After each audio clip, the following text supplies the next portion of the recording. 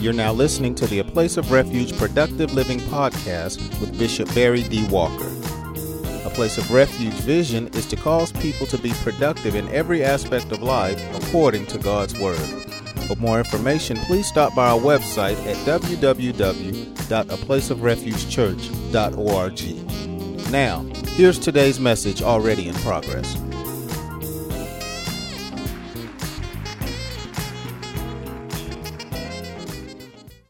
It is essential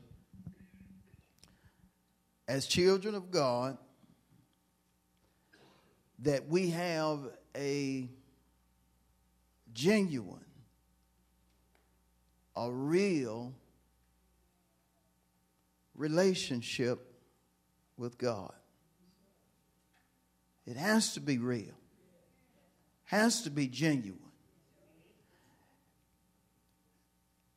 And the Lord will allow certain things to happen in our lives to show us whether our relationship with Him is real or pseudo. I said He will allow certain things to happen.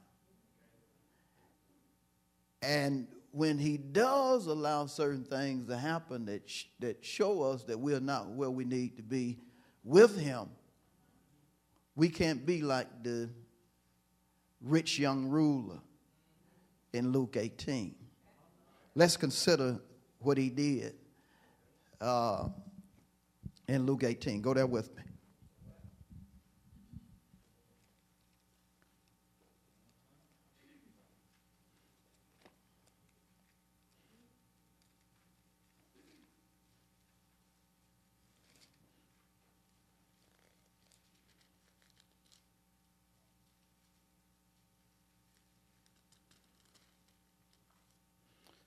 We'll start at verse 18. Luke 18, and we'll start at verse 18. Now a certain ruler asked him, saying, Good teacher, or Jesus, what shall I do to inherit eternal life? Jesus said to him, Why do you call me good? No one is good but one, that is God. You know, because some people will call you something just trying to impress you. And so he was trying to see his motive for calling him good. But he puts on the table what I need to do to inherit eternal life. Jesus said to him in verse 20, You know the commandments: do not commit adultery, do not murder, steal, do not bear false witness, honor your father and your mother. And he said, All these things have I kept from my youth. I've been doing that a long time, Jesus. Hey, I got that down pack. Jesus heard these things. He said to him, You still lack one thing. Sell all that you have and distribute to the poor, and you will have treasure in heaven, and come follow me. He said he lacked one thing, and the thing that he was lacking was, or the implication is, he was not a giver. He had been robbing God. He was basically under a curse. One thing you lack, one thing you ain't been doing. You ain't been giving. You ain't been helping people the way you should be helping people. See, God blesses us to be a blessing. He blesses us to be a blessing. And so he then goes on to say to him in the latter part of verse 22 that if he gives, he'll have treasure in heaven. And then he told him, and come be my disciple, or come follow me. You're going to have treasure in heaven. And when you understand heaven, heaven is not just our final destination. Heaven is the abode of God. Wherever God is, there you have heaven. Just in that sense. Now, we know heaven as the final destination for the saints. That's where we're going to live. But heaven in Scripture is the abode of God. He was just basically saying to him that if you do what I'm telling you, you're going to be blessed according to the will of God. And we know that because the Scripture tells us, give and it shall be what? Given. To the point to where Jesus said in Luke 6:38, good, pressed, shaken, and running over. He was letting him know, if you do what I'm telling you, you're going to be blessed. You're going to have treasure. You're going to have a lot. You're going to have something that's special. How many know if you found a treasure that's special? Even sometimes you run up on something that's in your size, what you were looking for. To you, that's a... You done prayed about something that you want, and then when you get there, exactly what you prayed for is there. That is a treasure. And he told him, if you just give, you're going to have a treasure. In the abode of God or heaven, you're going to have a treasure. So he told Jesus he's a follower of God. Been keeping all the commandments for a long time, but look what happens in verse 23. But when he heard this, he became very sorrowful, for he was very rich. Wonder how he got what he got. It's clear that it wasn't God. Because if he really understood God the way he said he did, he'd know you can't beat God given. What's that old song? You can't beat God given no matter what? Y'all know that song. Don't try to like you don't. That song went in him because he left how? Sad. In other words, money was more important than him than eternal life. He said he wanted it, but then when all was said and done, eternal life was not as important as money was. Bottom line, he was operating in 1 Timothy 6:10, the love of money. And the Bible says the love of money is a root of all kinds of evil. So he talking about he was keeping the commandments, but it was evil there. He was pseudo. He was not real. And I'm going to tell you something. God has showed me as a Christian that, look, Walker, what you were testifying, you weren't living that, and that's the reason I had to show you. God will show you yourself. You'll be acting like you one thing, but God will have to show you yourself to let you know that, look, you need to make some changes right here because you ain't what you.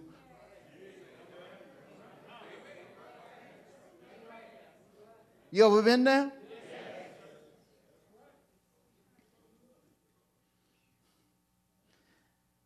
And so we have to be to the point to where we make sure our relationship with our God is genuine, is real.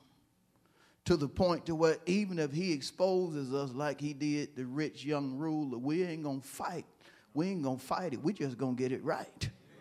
We're going to do what the Bible says. We're going to repent. We're going to turn from what we need to turn from and start walking according to his will.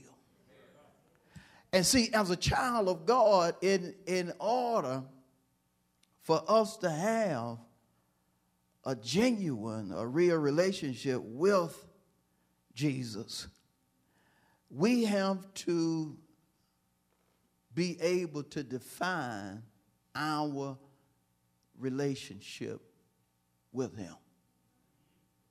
You can't allow social media to define your relationship with God. You can't allow your family, your co-workers, or others to define your relationship with God. Matter of fact, you can't allow your flesh. You have to put your flesh under subjection.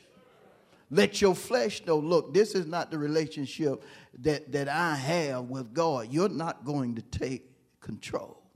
Even your emotions, because your emotions will try to dictate to you what type relationship you should have with your Lord. When I speak of you have to define, I mean you have to show clearly in life exactly who God is to you. You have to show clearly in your thoughts, your words, and your deeds that you have a bona fide relationship with the Master. You have to be to the point to where you define your relationship with God, whether things are wonderful or chaotic. Because God will allow a confusing situation to come forth just to see if you allow your flesh or what you see to pull you into that entanglement, or if you're going to stand firm on what he told you. If he told you he was going to heal you, you can't allow confusion to tell you otherwise. If he told you better is here and better is coming, you can't allow what you're battling in your mind to dictate to you that something else is going to happen. You have to be conclusive in your being that if God said it, that settles it. If God said he'd make it good, I'm waiting on the good to happen, even though nothing is taking place but bad as far as what I can see. Because how many know God can change something in a split second? Matter of fact, he can do it in a millisecond. God does what eyes have not seen. Woo! I thought I was going to get some happy folk. I said God does what eyes have not seen. Some of us, we should have been leaping because God have did some things in our life that we never imagined would happen. We went to the lot looking for one thing, but when all was said and done, God did something bigger and better. Woo! I said God did something bigger and better. You just looking around trying to figure out what you might do, and then God just whispered in your ear, go over there, because over there is what I have just for you. And when God told you this is it, when you looked at it, you said, Lord, I didn't expect this right here. I know I'm God. I'll do exceeding abundantly above what you ask or what you think. And so you have to be to the point to where, again, you are sure in your being about your relationship with God. You have to be sure when you go through afflictions, because afflictions are going to come. Psalm 34:19 says, many are the affliction of the righteous. But you can't stop with that part of the verse. You have to go on, because God assures us that he's going to deliver us out of everything that we go through. I love to read the Bible, especially when you read stories about Daniel, about Jeremiah, and others that went through things, and you couldn't wait to find out how God changed the situation, how God turned the thing completely around. You know, our God is a God of the supernatural. When you see what he did for Daniel in Daniel, the 3rd chapter, when you see what he did for the Hebrew boys in Daniel, the 6th chapter, you can't help but reach the conclusion God does supernatural things for folk that have a real relationship with him. God does things that will cause you to look with your mouth wide open and wonder how in the world did he turn that thing around the way he did. But you know what? I just don't have to go to the scripture to look at how God has performed the supernatural. Sometimes all I have to do is just open up my ear and listen to testimonies like Minister Florence. And look at folks in the congregation that I know have been through this, that, and the other. But God turned their situation completely around. If you want to know if God would deliver you from a sickness that's trying to kill you, all you have to do is look at Elder Thomas and Elder Beasley and know that if God did it for them, he'll do it for you. He will bring you out. But you have to be to the point to where you can define who God is to you.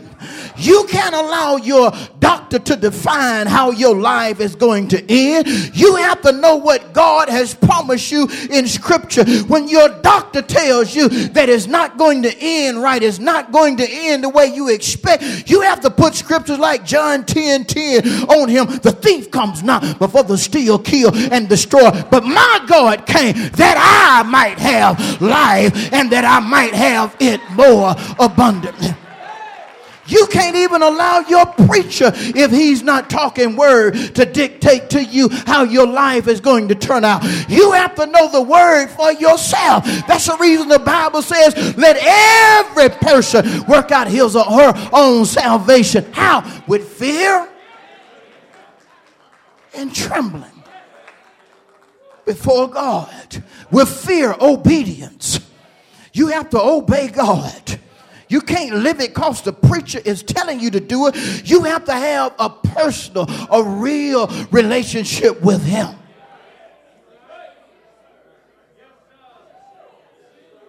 And you got to be sure about what you have. And when God shows you otherwise, you just got to correct some things. It ain't no shame in getting it right.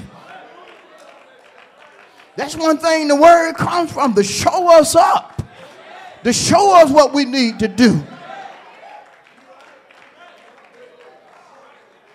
Rich young ruler gonna walk away sad. He should have been repentant.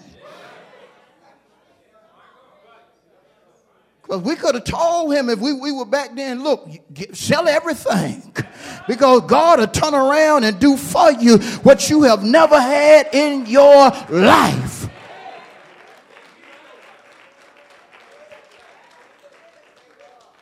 Yeah, folk that argue about tithing, they don't know the blessing of tithing. They don't know the blessing of giving God 10% and an offering. Tithing ain't nothing to argue about. That's a blessing. Tithing was created for us to receive divine benefit from God. David, who was a tither, penned in the Psalms that God daily loads me down with what? Benefits. Why? Because he was a giver. He gave to God. But that's how he knew God. He knew God as a God that would outgive him. He knew God as a God that would do the supernatural. But how do you know him? See, all of us got different testimonies. We learn from one another, but we have personal testimonies that when we talk about the things of God, we define who he is based upon what he has done, what he's doing, and what he's going to do. Sometimes I base what God is going to do on what I hear you talking about. When I hear you talking about God is doing this, that, and the other in your life, I be like, well, you know God, how God is. He ain't just going to do it for her and not do it for me. He may start with Deacon Holland, but he ain't going to stop with Deacon Holland. God ain't just going to show up and just bless Deacon Holland and not bless other folks when he is the one that has decreed in his house that in blessing he going to bless his people. Now, it'd be different if we sitting around a pool and folk looking for somebody to bless them other than God. He may show up and just may do one thing for one person like he did in the scripture. You know them folk waiting around for an angel to come around and check and do something to the water, and then they going to get their blessing. They waiting on an angel. We ain't waiting on no angel. We waiting on God to bless us any way he see fit. And God said, if you hunger and thirst after my righteousness, I'll fill you. You'll fill us? Yeah, I'll bless you if I see you hungering for it, Walker. If you want it and I done told you I would give it to you, Walker, and you're hungering for it, I'll fill you. Can't nobody fill you like God. Can't nobody bless you like God. God will make your cup run over. Your cousin won't even put 3 drops in it. When God get through blessing you, he'll cause your cup to run over. Some of y'all ain't happy yet. I'll get happy by myself. I'll turn in victory by myself. I'll for joy by myself.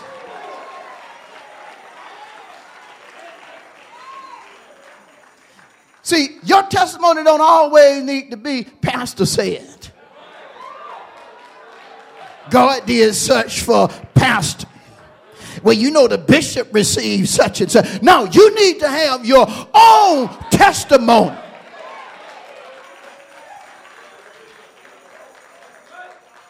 Because as long as you are dependent on other folks' testimonies, you will change in midstream.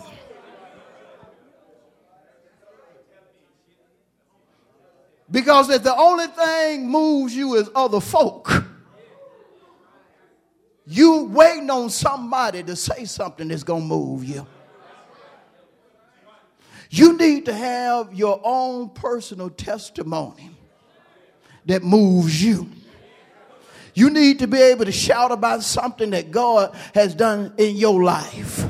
You need to be able to leap for joy in your living room about something God has done for you. And you shouldn't always have to go back 10 years ago.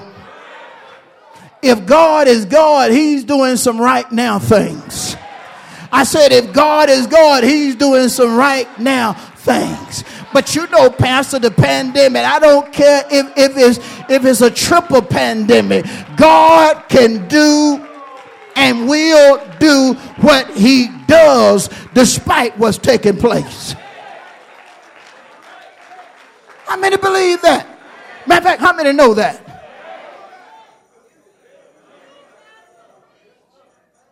See, you need to be able to testify about what God is going to do in the midst of your affliction. You need to be in the hospital talking about this too shall pass.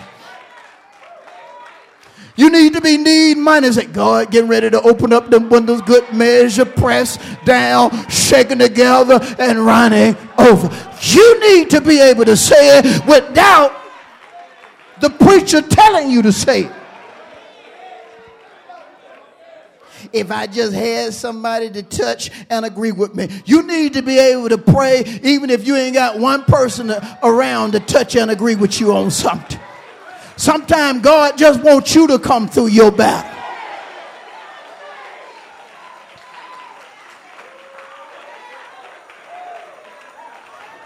David was to the point to where him and his men had been fighting, and when they got back to their camp, his wife and children were gone.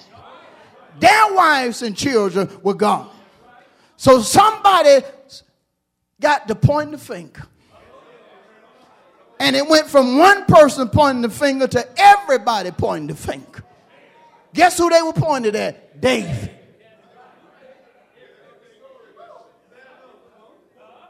Nobody was on David's side. No human. Everybody was against him. It was so terrible to where David didn't even trust the priest to pray for him. He said, God, all these folk against me.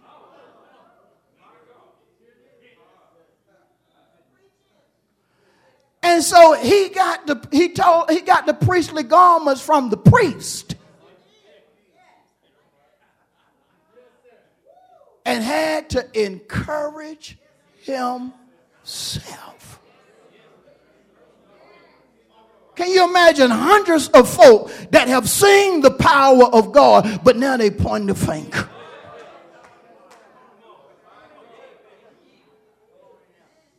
And so David encouraged himself. And God said, look, this is what you need to do right here.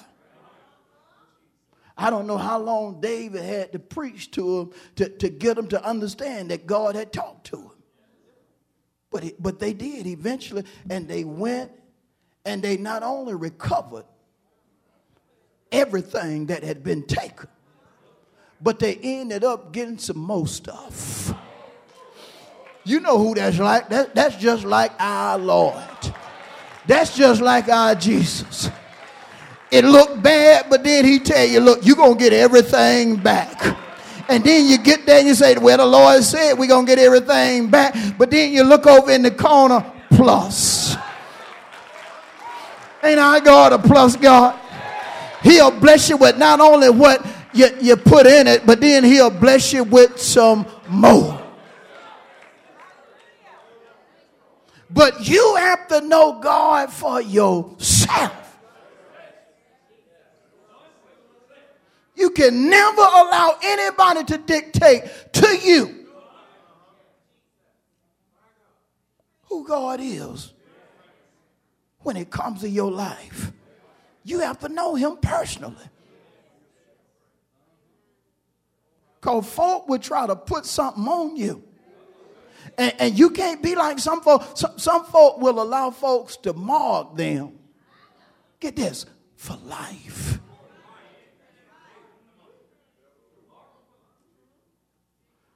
Even have them calling a disease their disease. Well, you know, I got my COVID-19. Oh, that's your COVID-19. Yeah, I got that. That's my virus. Oh, okay, that's yours.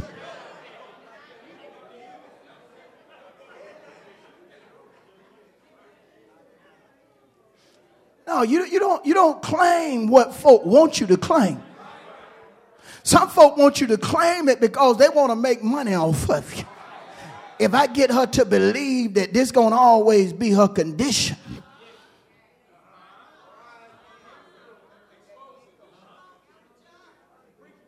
I can continue to make money off of it. And I'll look for that $500 every month and just write them a prescription. How you doing? Well, you know, my COVID is still cutting up a little bit. Well, let me just give you a prescription. And folks have been taking stuff for years, paying out thousands of dollars. And the thing that they're taking is eating up the inside of them. You have to define who you are. You have to define what you're going to accept and what you're going to reject. You have to know as a child of God that the Lord wants you to live according to his word. He wants you to live according to his will. No, I don't want you to live Barry 103. I don't want you to live Darnell 102. I want you to live according to what thus saith God. Whether you live it in the church or outside the church, you never allow a thing to dictate to you how well you're going to be. No, you allow the living God, the God that breathes, the God that talks, the God that empowers you, the God that gives you the ability to think, talk, and act to define to you who you are. This is tough for some of us because you're so used to being folks pushover to where that's who you think you have to be. But God never ordained for you to be a pushover. Never ordained for you to live according to the dictates of man. He ordained for his children, according to Romans 1:17, to live by faith. And even told us how it was going to be given to us. He said the righteousness of God, Romans 1:17, the righteousness of God is revealed from faith to faith, as it is written, the just shall live by faith. What do you mean the righteousness of God is revealed from faith to faith? Romans 10:17, faith comes by hearing, and hearing the word of God. You have to live according to the word. Take it because God is leading you to take it. Go do it because God is leading you to do it. Don't ever trust anything or anybody wholeheartedly to the point to where you take their word no matter what they put on the table. The devil is a liar. God gave me the Spirit of God to guide me not just into some truth, but into. How many are understanding? You have to define who he is to you. And when you have in your being who God is to you, it will be obvious or clear in your thoughts, your words, and your deeds. You know, he ain't doing what we're doing because he trusts in his God. And folks will think you stupid because you trust in your God. Thinking something wrong with you because you're trusting your God.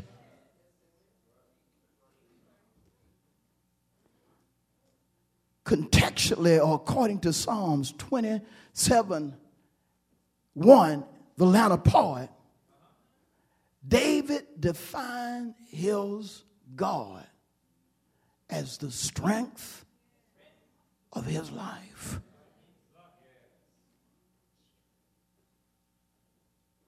The power that I have when it comes to my thoughts, my words, and my deeds originate from my Savior. That was David's testimony. He is the strength of my life. If I'm going to come through this sickness that has attacked my body, it's going to be my God that empowers me. If I'm going to possess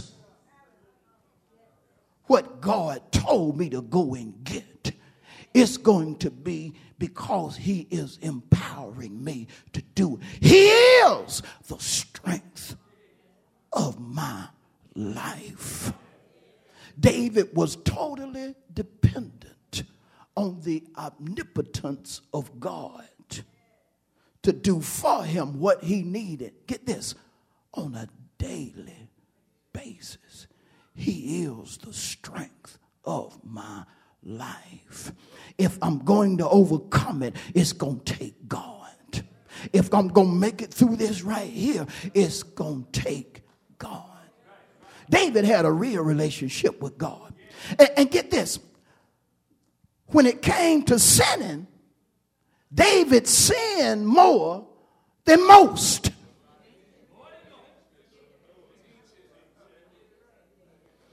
But David had the attitude, if I just get this thing right before God,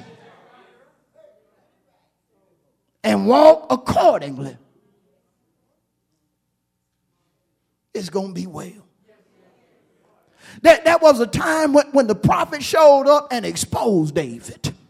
Say, David, that was a person that had all these lambs, but it was this one little lamb that this man, he just had to have this one little lamb.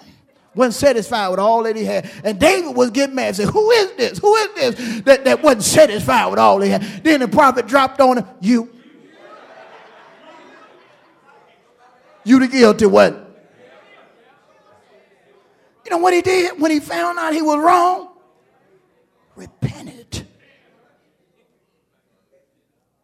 See, David depended on God, knew he was the strength of his life, and knew the value of the Holy Spirit, to the point to where he messed up one time, but he went before God in prayer. He said, Lord, whatever you do, don't take your spirit from me. Don't take it away. Please, Lord, don't take your spirit away from me. He knew the value of the Holy Spirit. He knew that his life was dependent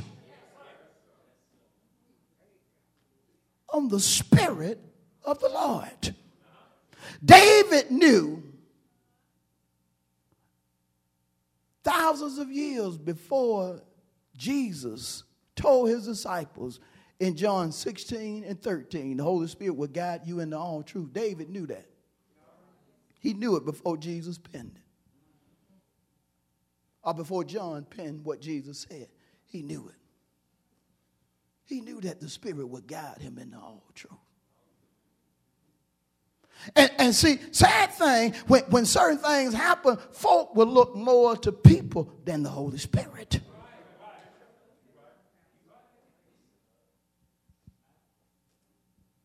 I talked to somebody this week who says they have the Spirit of God, that they're waiting on such and such before they do particular things. And I just simply asked one question. Well, what is the Holy Spirit saying? Wasn't trying to embarrass or belittle the person, but I just asked, what does the Holy Spirit say? Because the person had been saved longer than me, had been preaching longer than me. And I just simply asked, what is the Holy Spirit saying? And just like I am silent right now, as I was. Silent.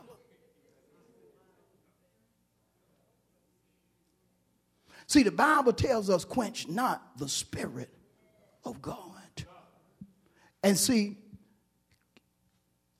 you can quench the Spirit of God in a minor way, but also in a major way, to the point to where it leaves. You can become unclean, and the Spirit is not going to dwell in an unclean temple. He's not going to do it.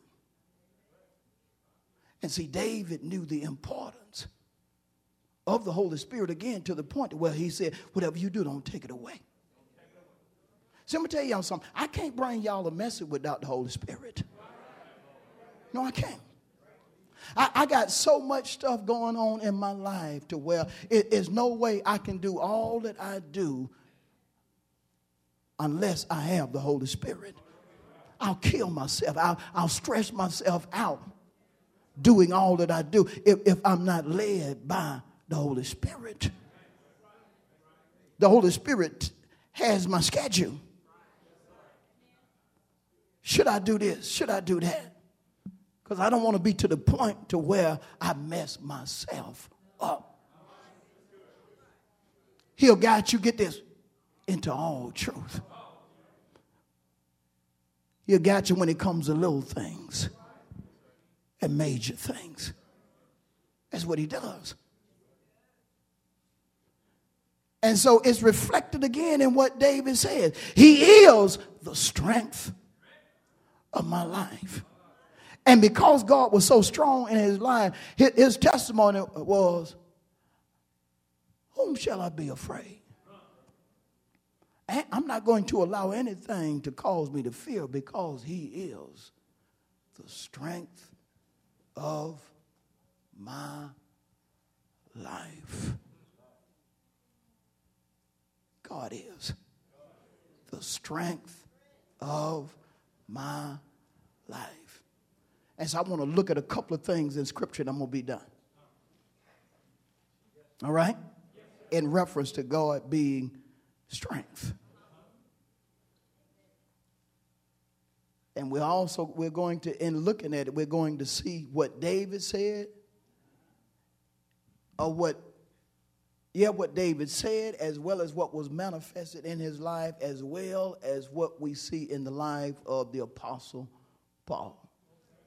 One scripture in particular. We're going to start there. Let's go to 2 Corinthians 12.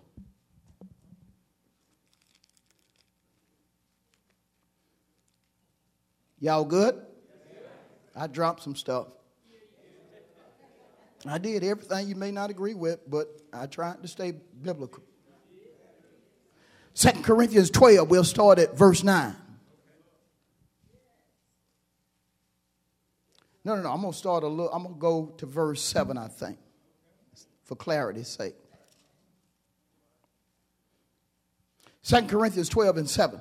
And Paul said, unless I should be exalted above measure by the abundance of the revelations, a thorn in the flesh was given to me, a messenger of Satan to buffet me, lest I be exalted above measure. Concerning this thing, what thing? The Satan, the messenger of Satan buffeting him. Concerning this thing, I pleaded with the Lord 3 times that it might depart from me. It was a problem for him. God said to Paul, my grace is sufficient for you. But notice this, my strength is made perfect in your weakness. My strength will take care of what you deem a problem. It's a problem to you, Paul, that you can't solve, but I can.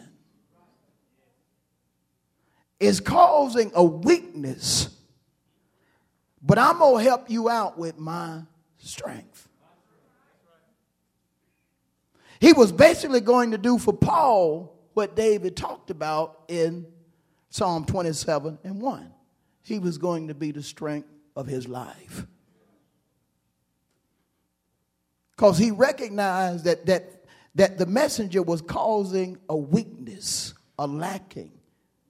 And Paul wanted it gone. Now notice this right here as we continue. Latter part of verse 9 of the second sentence. Paul said, therefore, most gladly, I would rather boast in my infirmities. Another word for weaknesses. That the power of Christ, notice, may rest upon me. Nobody but God can give you the strength you need, even though you're battling something in your body. Even though something is constantly attacking you, God can give you strength to deal with it. Won't move it, but he'll give you the strength to deal with it. That's some of our testimony. Something we don't ask God, get this completely gone. No, I ain't going to do that because I got it there for a reason. But I will give you the power you need in order to move forward and not let that thing hinder you. Amen? Amen. How many ever balanced something? You prayed to God move it. He didn't move it. But he gave you the strength to keep going despite what was happening in your life. But notice how Paul accepted what the Lord told him. Most gladly. He was happy about it. He was happy. He just going to give God the glory, because if he didn't give God the glory, his strength would not have rested upon him. Y'all all right? All right, let's go to Nehemiah. Chapter 8. If you go to 2 Chronicles, you'll see Ezra, and then the next book is Nehemiah.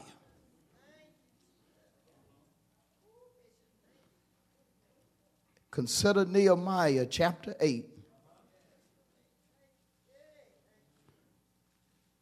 And keep in mind, Psalm 27:1, the latter part, David said that the Lord was the strength of his life. Nehemiah 8 and 10. Well, let's start at verse 9 for clarity. Nehemiah 8, 9. And Nehemiah, who was the governor of Ezra the priest and scribe, and the Levites who taught the people, said to all the people, this day is holy to the Lord your God. Do not mourn nor weep. For all the people wept when they heard the words of the law. Then he said to them, go your way, eat the fat, drink the sweet, and send portions to those for whom nothing is prepared. For this day, again, he reminds them, is holy to our Lord. Do not sorrow. Now notice there's a command here. Do not sorrow. Then he tells them why. For the joy of the Lord is your strength. He didn't say the joy of the Lord was their strength just that day.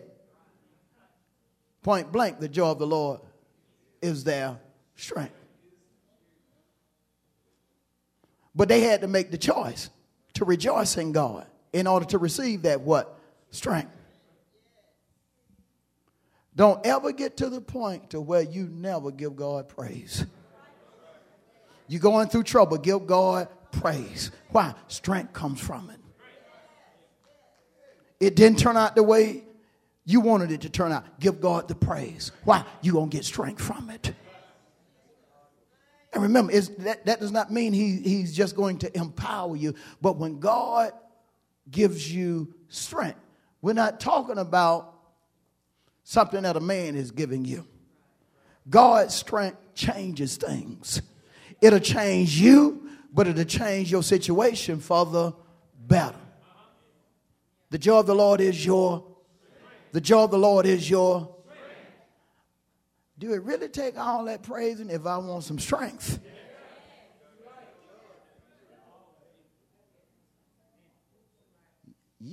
Can't you just say that dancing for church? You're out here in the field dancing. Well, I need some strength in the field. There she is over there on the office waving her hand. Ought to be on the computer over there waving her hand. Don't she know this ain't no church? She needs some strength in the office. The joy of the Lord is your. It just didn't say in church, did it? How many know you got to praise God wherever you need some help?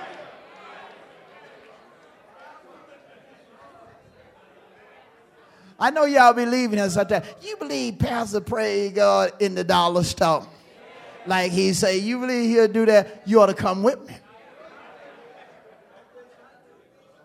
You ought to come out on 166. When they done put them mixed nuts on sale. 2 for $4.99.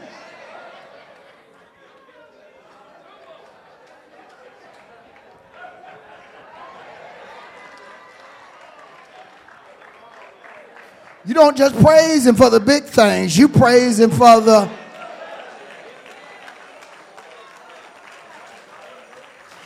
When I get my house, I'm going to show enough praise the Lord.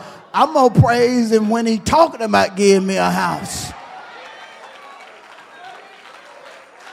I'm going to praise him when I'm driving by. And he said, the next house you see, I'm going to give it to you. I'm going to praise him right then. While I'm driving, thank you, Jesus. Hallelujah.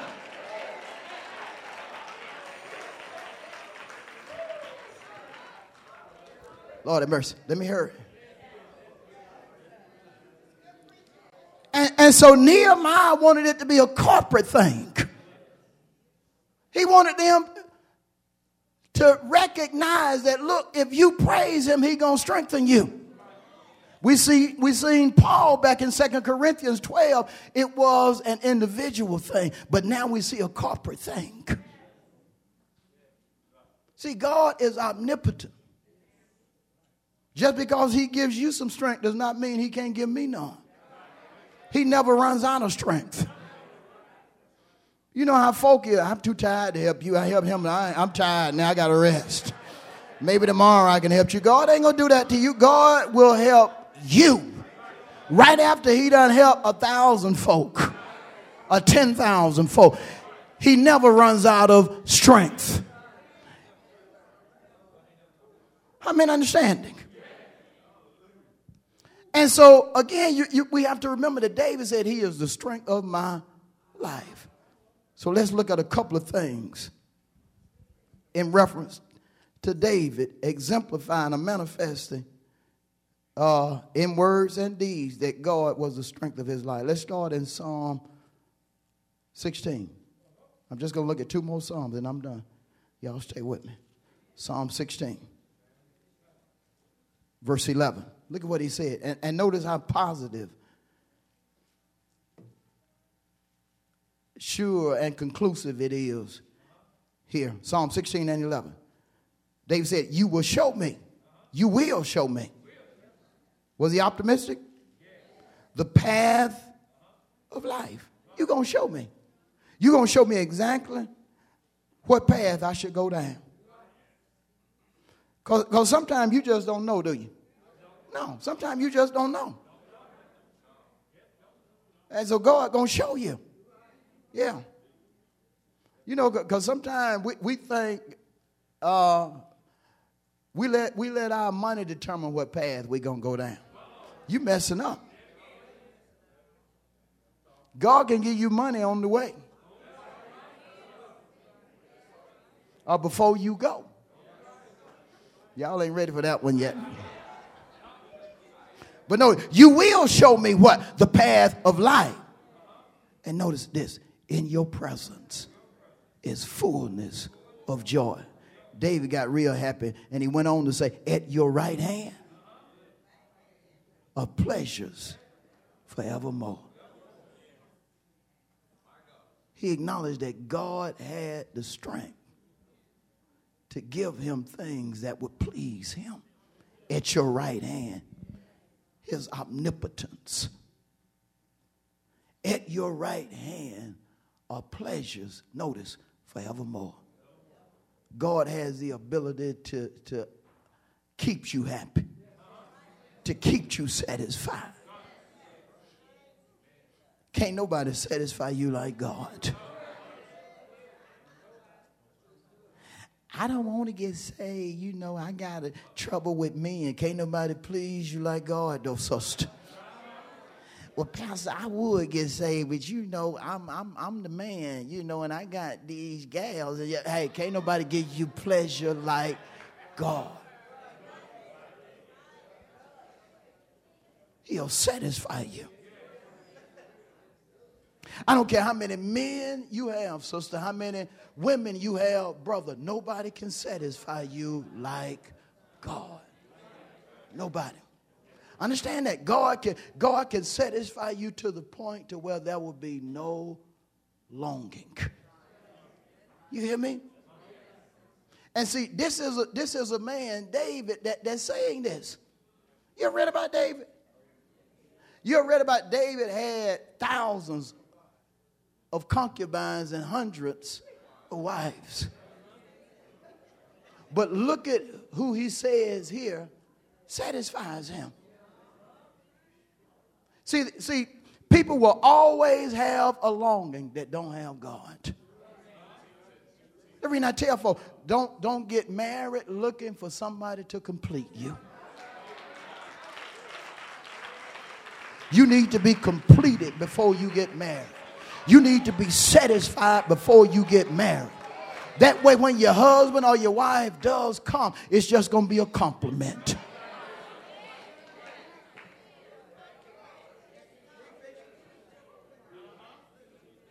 Lord of mercy. Woo! But notice again, the first part of Psalm 16:11, you will show me what? He'll show you what to do. Everything you can't get caught up in social media. We take tools that are good and turn them into something that we shouldn't. We shouldn't do. We can't do that. Psalm 23. Lord of mercy, I'm closing with Psalm 23. But how many see in Psalm 16 and 11 that God was the strength of David's life to the point to where he trusted him to show him what? The path of life. Psalm 23. I want to read 2 verses. Verse 1. The Lord is my shepherd. I shall not want. And notice, the Lord is the strength of his life. Here he say the reason he ain't going to want a lack is because God is his what? Shepherd. The primary 2 things that a shepherd did was feed and protect a sheep. Primary things. Feed and protect. Feed and protect. And notice this, when the shepherd would feed and protect the sheep, the main thing he did in order to do that was to guide the sheep. And the main thing God does to feed us and protect us is to guide us. He guides us. His word protects us. His word feeds us with what? Knowledge and understanding, which we take and apply to our thoughts, words, and deeds. That's what God does. Reason we ain't stressing ourselves out, he our shepherd. I shall not want. I don't know who to believe, who not to believe. Well, you ain't got no shepherd. If God is truly your shepherd, if he's genuine, you ain't worrying about whose opinion to believe. Don't believe nobody's opinion. Nobody's report. There was a time that a messenger of God was sent to the camp of Israel. And you know, when a messenger is sent from God or from heaven, that messenger does specifically what God tells him to do. Nothing more, nothing less.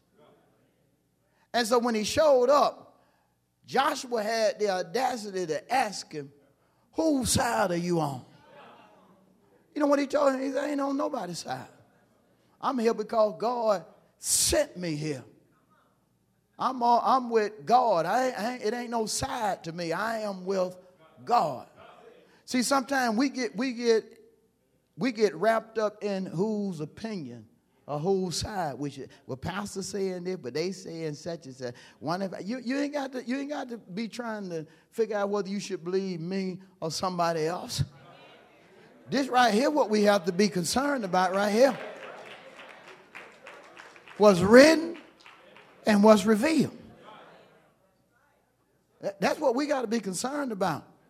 Because folk have good opinions. Folk can say stuff that'll make you shake your head. Yes, they will. If you're not careful, folk will say stuff that'll sound right. But you have to understand that's one of the biggest tactics of a demon or the devil. You read Matthew 4, what Satan was saying to Jesus, it sounded right. You hear me?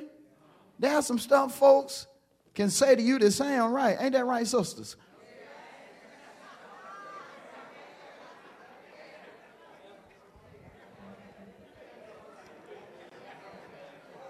The Lord is my shepherd. I shall not what? Look at verse 6. Now, remember how it started? The Lord is my shepherd, I shall not what? But then he goes on to say, surely goodness and mercy shall what? How long? How long? Now, can we just say, well, that was for David? Man, I hope don't nothing come on me. But see, you got to understand, no matter what happens, if afflictions do come, what's backing you up? Goodness and mercy. But it's only for folks who know God is there. And notice how long goodness and mercy are going to back you up, are going to have your back forever. As long as you're here on earth, it's going to be some goodness and mercy.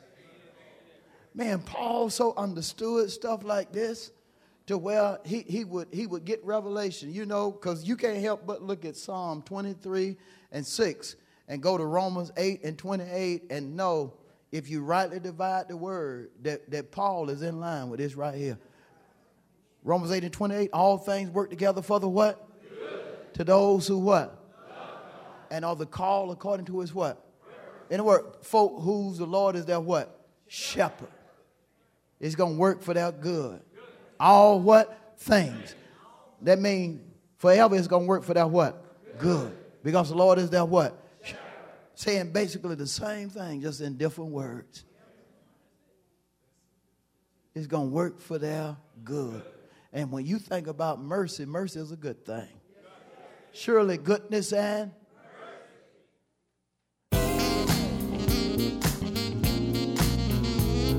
Thank you for listening to the A Place of Refuge Productive Living podcast with Bishop Barry D. Walker. Please stop by our website for more information on our church at www.aplaceofrefugechurch.org. Until next time, remember, Jesus came that you might have life and have it more abundantly.